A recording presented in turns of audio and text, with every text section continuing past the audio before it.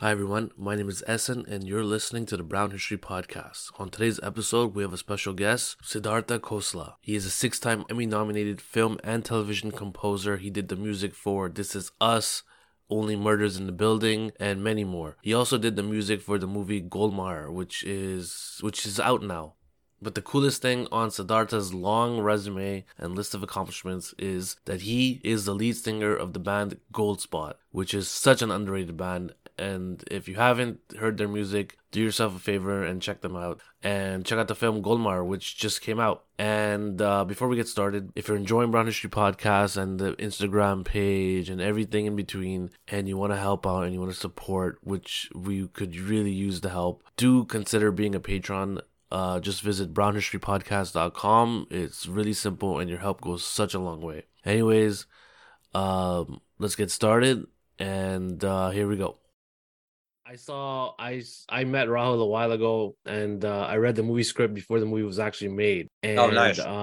One of my naive suggestions was that I didn't understand, like I couldn't like the character Adi, the young kid. I'm like, he's rich, he's comfortable. Why is he complaining? But Wow. it's very interesting to see how music makes him more likable.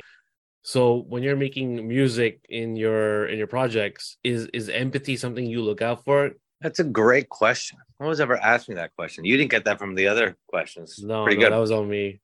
That was all you. You had that one in the canon already. I don't consciously try to bring empathy. Like, I don't consciously try to make characters likable. Mm-hmm. I don't. And it's a great question because philosophically, like, that's an interesting thing to approach music for as a score for something, is to make something lovable and likable and relatable.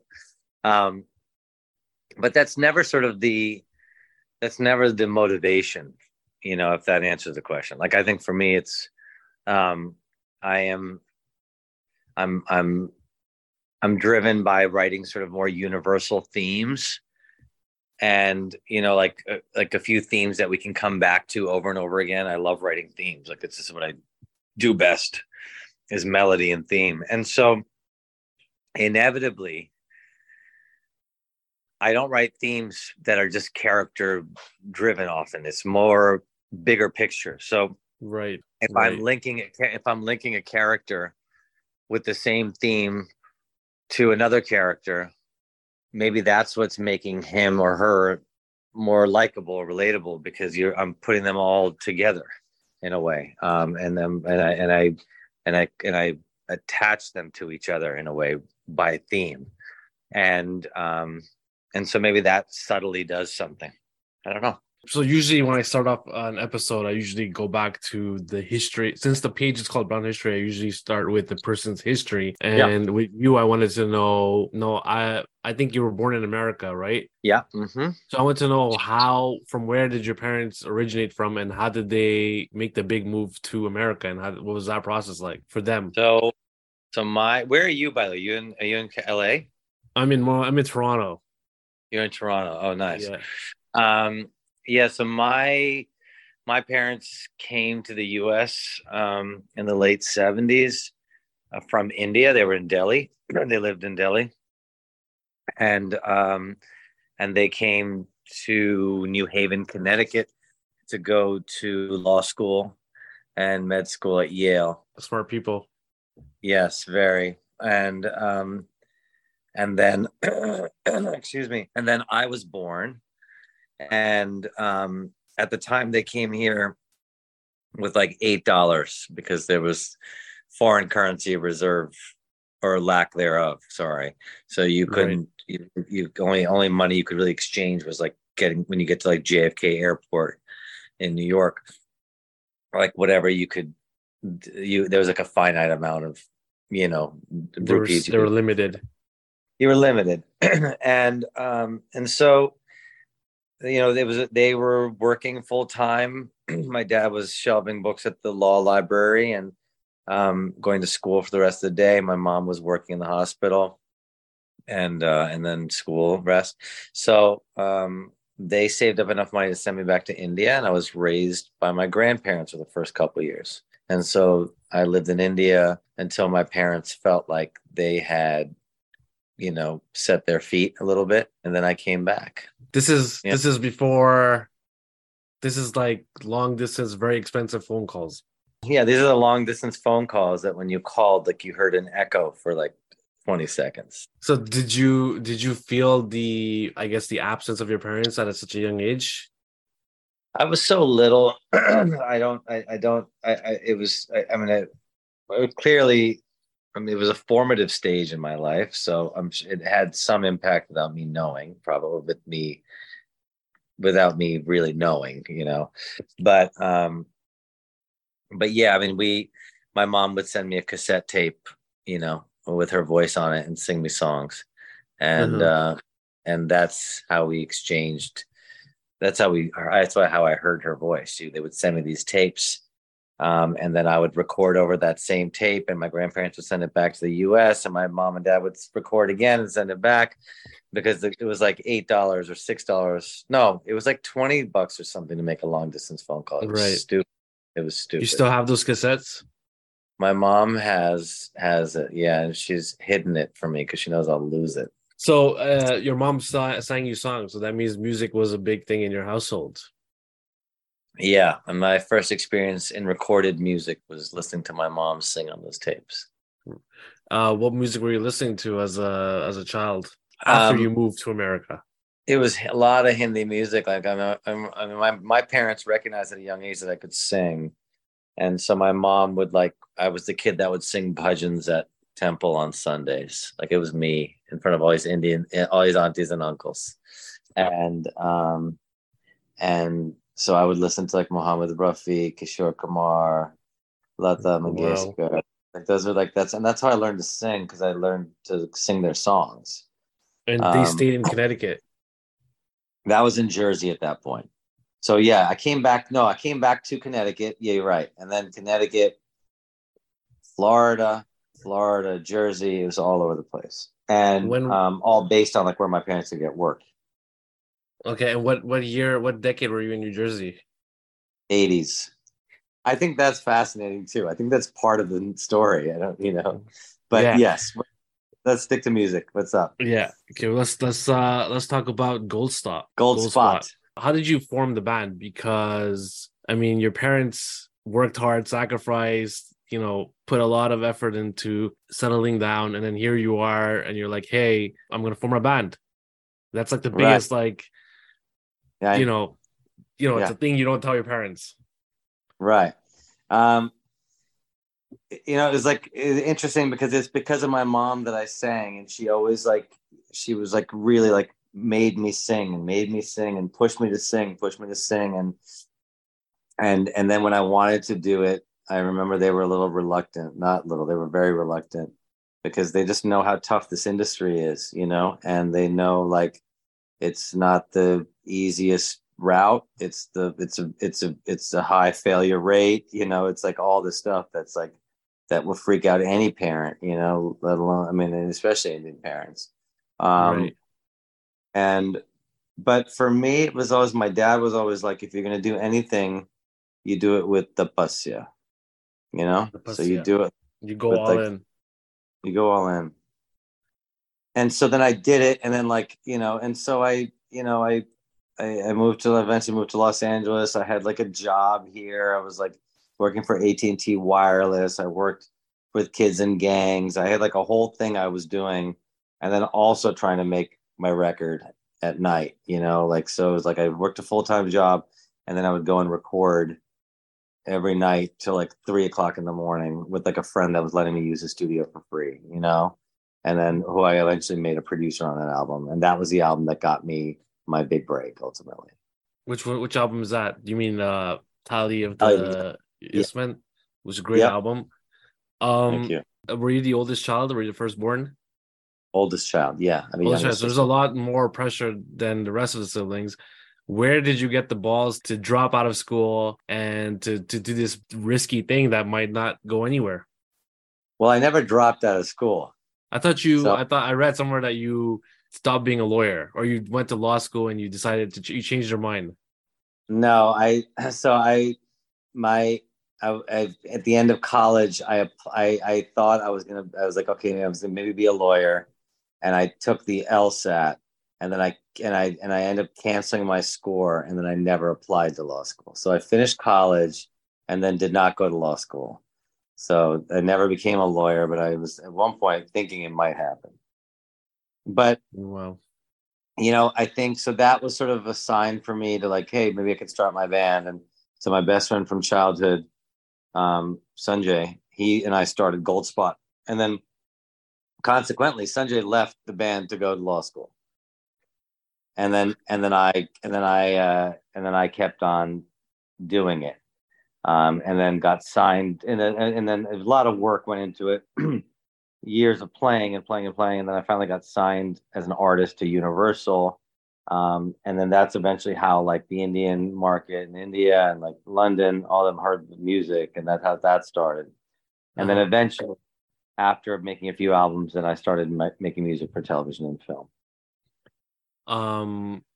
Was it hard for you to get signed, because it's not very often that you see a brown guy being the lead of a band? I mean, you have Young the Giant, but that came years after you, and then you had Corner Shop, but that was in England a while ago. So was it England's hard for you? and England's a different scene too, because there's like, Yeah. um, yeah, it definitely was, because I remember it was like 2003, 4 when I started like playing out in Los Angeles, and we had all these record labels come to see the band perform, because there's a lot of buzz around like this album, and people would come and see us perform. And I remember like hearing from like through my manager, like heads of labels, like one comment once was like, we can't market a brown lead singer this close to 9/11. Oof. Oof. That's racism again. But that happens. And so, those events also like sort of strengthen you. And I know that I took a lot of like, I think that stuff like doesn't get to me. Like that never really got to me. Like um Do you that know stuff never. why? Do you know why it never got to you? Because Why? no, I'm asking, because for a lot of people, it gets to them, like it holds them back, and it's amazing to see someone that takes that and turns it into strength. So do you know where you got that power from? I think probably from my mom and dad. I mean, just like they were both sort of trailblazers in many ways. Like they left their, just like our parents. I mean, they left their homeland to start a new life here. They went through so much difficult times setting up a life in a whole new place. They dealt with their share of, their share of discrimination. And so and then I saw them make something out of nothing. And Right. so when you see someone make something out of nothing, that shows you that like anything is possible. And so I think you sort of you have that to look at as a foundation. And so yeah, I mean, I was so committed to like being a musician, and I was like in singing and being in a band and writing whatever, and then now I write a lot of scores. But like um that, I think the passion for music was just like nothing could take that away. Like you Mm-hmm. can whatever, like you said that, like whatever. I doubled down at that point. How did it feel watching your success? You've been nominated for an Emmy. I mean, Emmys. You've been nominated for Emmys. By the way, you've been nominated for an Emmy 6 times in a span Yeah. of 4 years, but you don't even have your own Wikipedia page. So I would look into that. But it's kind of full circle that you're making an Indian movie. It's not really a typical Bollywood movie, but it is an Indian movie, and you grew up doing religious songs in temples, and there's a holy sequence in Golmahar. So it must be full circle for them. Yeah, How did it feel now, looking at you now? it feels great. And like the reason why I started singing in the first place was the way I learned how to sing in the first place was listening to Hindi songs from Hindi films. And so to now go back and now write those same songs for another generation to listen to, is very fitting. Mm-hmm. I'm able to sort of take my life's experiences, from my childhood experiences, the good and the bad, um, and my family experiences living in Delhi and seeing what happened with my family there and my family here, and applying all that stuff to this film, is a very sort of meta experience too, and it feels great. It's a very special feeling. In around like 2012, you shifted from being in a band to, I mean, the band is still there, but you shifted to becoming a music composer. How did that Yeah. shift happen, and how did you know that you were able to compose music? Because I'm assuming they're very different, and I guess you miss out on the performing in front of the audience and that thrill if you were into it or not. So, Yeah. it's funny, your dream was to be, I mean, your goal was a band, and then you're still in the same world, but it's kind of changed. Yeah, it's a good question. It's like you're in my head. It's amazing. You know exactly every issue I've had. Like you've nailed it. You know exactly what it is. Yeah, I mean, my dream was to be lead singer of Goldspot, and Goldspot was going to blow up to be this big thing. And it was what I sort of like. It's just my dream. Like any kid in a band, that's your dream. That's what you want to be, the next U2. You want to be the next Yeah. whatever, right? And you were there. You were pretty much there. I don't know if I was there. I You were, mean, it's underrated, but it was a pretty good out. It was, it was a good. I mean, I was proud of the work. The albums were great. I think we made great records, and I I think we. think so too. Oh, thanks, man. I think we were like, and we, and then when my record came out on Mercury, in the UK, that record, Telly, it got all this incredible buzz. It was like the Sunday Times was like, this is like, it was like, also would say stuff that was ridiculous, like it was too much praise, it didn't make sense. It was like best band to come out of America in years, and like stuff like that would be said about us, so the expectation was so high.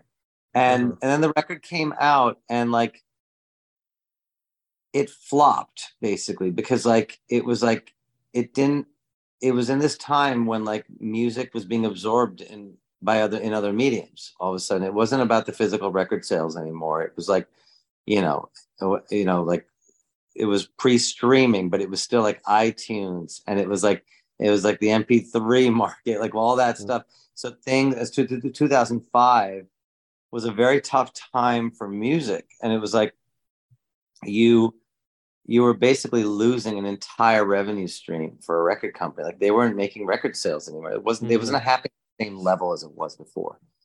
And I remember at that point that like, but at the same time, there was like a whole audience for the film music that was like craving it. And it was awesome. Like we would play sold out shows everywhere, and like go to India and play for like 10,000 people. And so it was like awesome. Right. So in that sense, it was living the dream.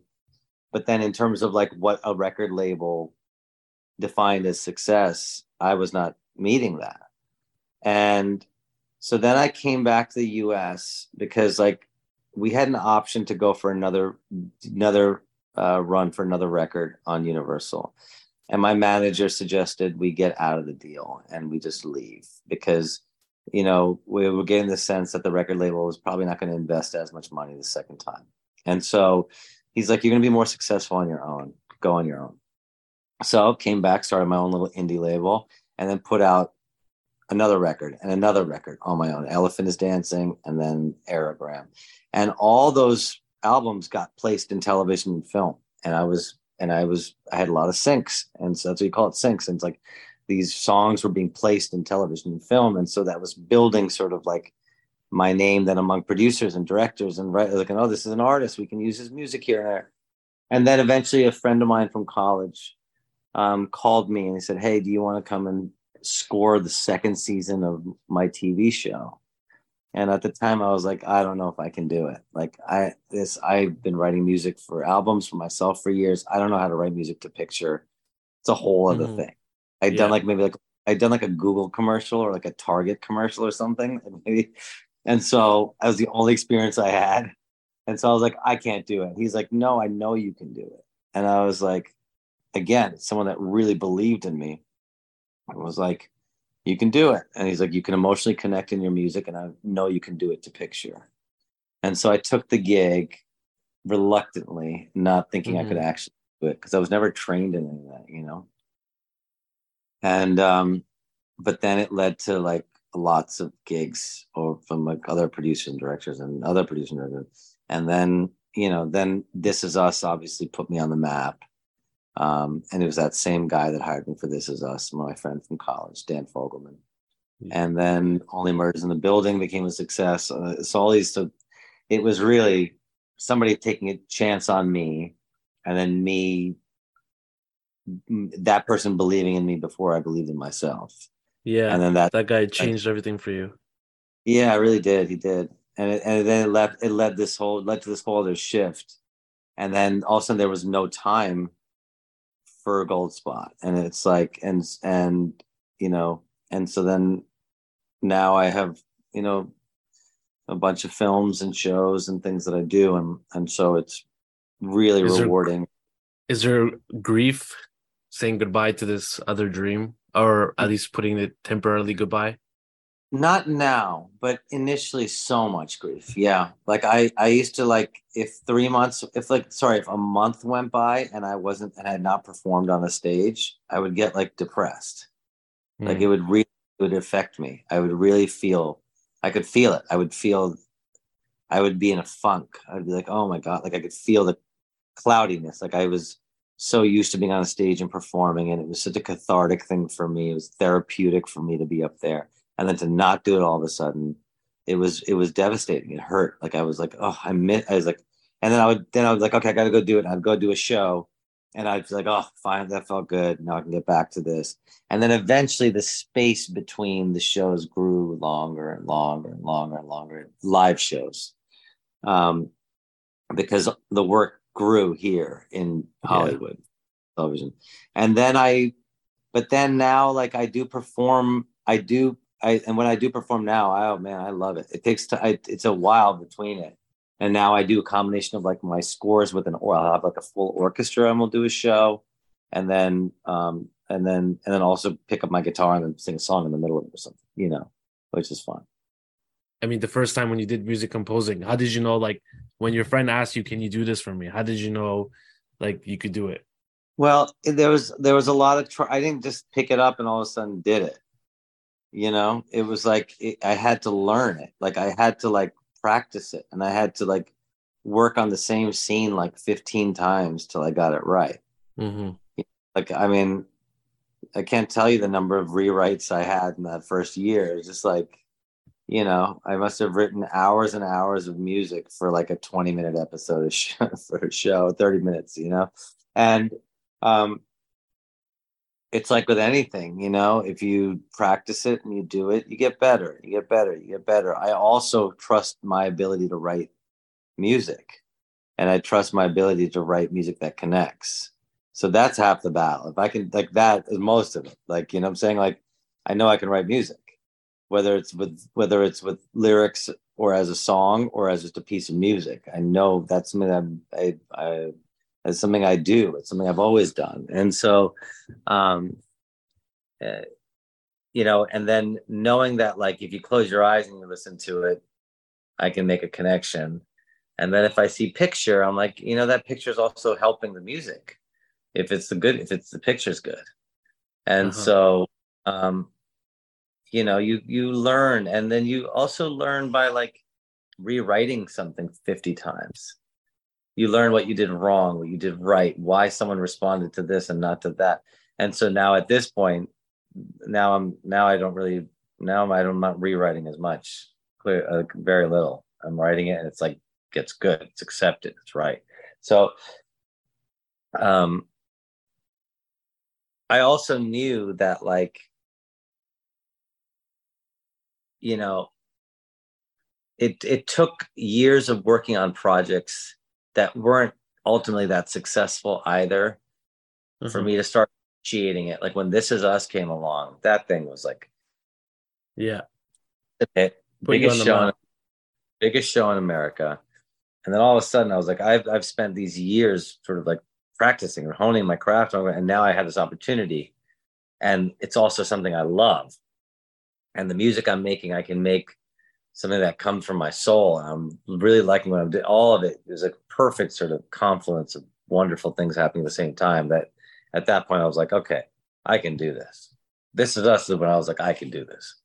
When you're doing an Indian movie, like Golmar, which is about to come out, I know music is music and music is universal, but in this case, there is, I guess, a change in instrumentation, and it's very, you could tell that it's an Indian music thing. Did your Mhm. process change knowing that your audience is going to be more Indian than American? No, I mean, I just the process changed based on what the film was. Like this is a family drama set Mm-hmm. in India, and so in Delhi, um, and and there is something that is that is intrinsic to that environment that needs to find its way into the music, and it's like there's sounds from the street, there's sounds from the home, there's sounds of what's playing on the vinyl, there's whatever it is, right? There's stuff, and so it felt responsible to bring that sound in. Whereas like, a lot of how I wrote it was on piano or guitar, or on things that I normally write on. And then the melodies also had this very sort of like SD Berman, RD Berman-esque thing to them, which is where a lot of my influence comes from. And so it felt, like for me, it's a dream. I was like, okay, we're gonna go RD, like an RD Berman-esque type of score. Then I'm going to use the Chennai Orchestra to play, and I'm going to work with the guys that played on those old records. And Wow. It's like a and so full circle moment for you. yeah, it was really really cool. Um, so yeah, but there's a good healthy mix of sort of like the Western sort of approach of how I normally write. Mine's not really Western. I don't know what it is. It's something global, somewhere in between. And then you know and then even the Indian instrumentation we used, it was like it wasn't like tablas, for example. It was like, I use like gatam or like other like little quirkier percussion things that you don't always hear. And they're not playing the parts that you would normally hear them play either. Mm-hmm. It's like, it's just sort of the way I always approach This Is Us too. Like I played all the percussion on This Is Us with my fingers on my tip of my desk, the desk that I write on, and tapping my Wow. fingers on the desk and recording that with a microphone and layering it and stacking it. And I was basically playing tabla parts, but with my fingers on like a wooden table. So it's like it never sounded like a tabla. So it didn't feel like, oh my God, this is fusion. It didn't feel like that. It feels global, not fusion. So you just have songs, melodies coming in your head. You're in the shower, you're driving your kids to school, and there's a sound in your head, and you're like, if I ever get approached with a horror movie, this would be a perfect melody. Let me just knock that up on the side. Is that how it works Yeah. with you, your brain? Yeah, basically. There's a Wow. lot of and oftentimes off of a reading a script, I hear a melody instantly. And then so for me it's just like there's a ton of like, a ton of voice memo recordings or whatever on my phone just every day. So how does the process work? Rahul comes to you with a script, and he's like, read this, and then he films it, and then you watch the movie, and then you put your music in, or is he making the movie while you're making the movie? Or do you make the movie music first, kind of, and then he kind of sets the film tone to that scene, to that song? And or do you guys come together and kind of figure out how to do this? Good question. I mean, and when it comes to the score, that's something that I wrote after I started seeing the picture. But the songs are things that we had written before they filmed. Okay. The So it's because songs some of the play a songs, part in the story. yeah, because there's people singing some of the songs too, Yeah, yeah. and so some of that needed to be pre-written, and and then the score I just wrote as I saw a picture. He would send me like a cut, and I'd be like, I don't want to like just like sometimes they put what's called temp music in the cut, where he'll like put placeholder music in places, and I have to go replace it. But I was just like, I don't want to hear any of the temp music. Let's just watch it dry, we call it. And so I watched it dry, no music. And then you Mm-hmm. feel it. You start playing along with it and you start noodling along. My first pass of watching it all the way down, I have the picture and I'm recording my Pro Tools is just recording as I'm watching it down for the first time.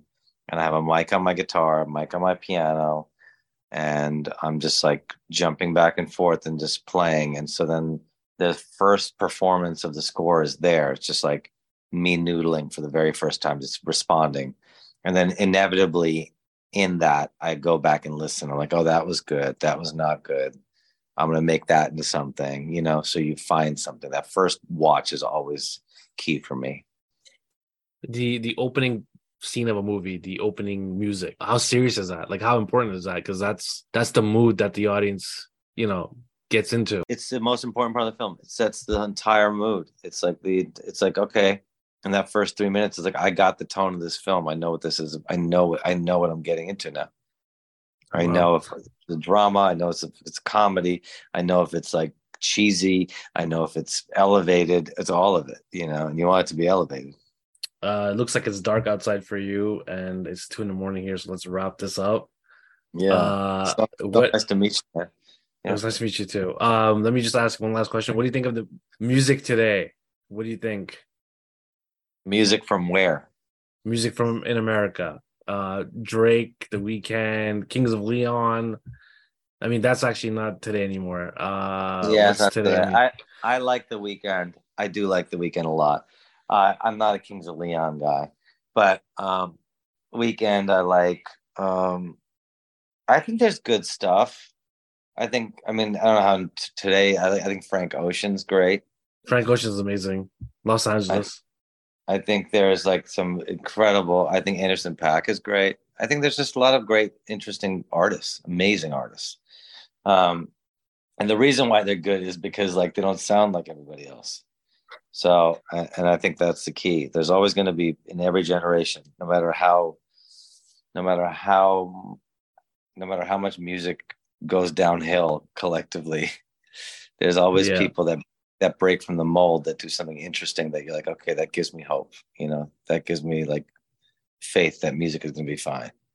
There's always crappy artists, but there's always some really good ones that just shine. Awesome. Thank you so much. This was a pleasure. Can't Yeah, wait to man. see more music coming from you. Thanks, man. Take care. Take care.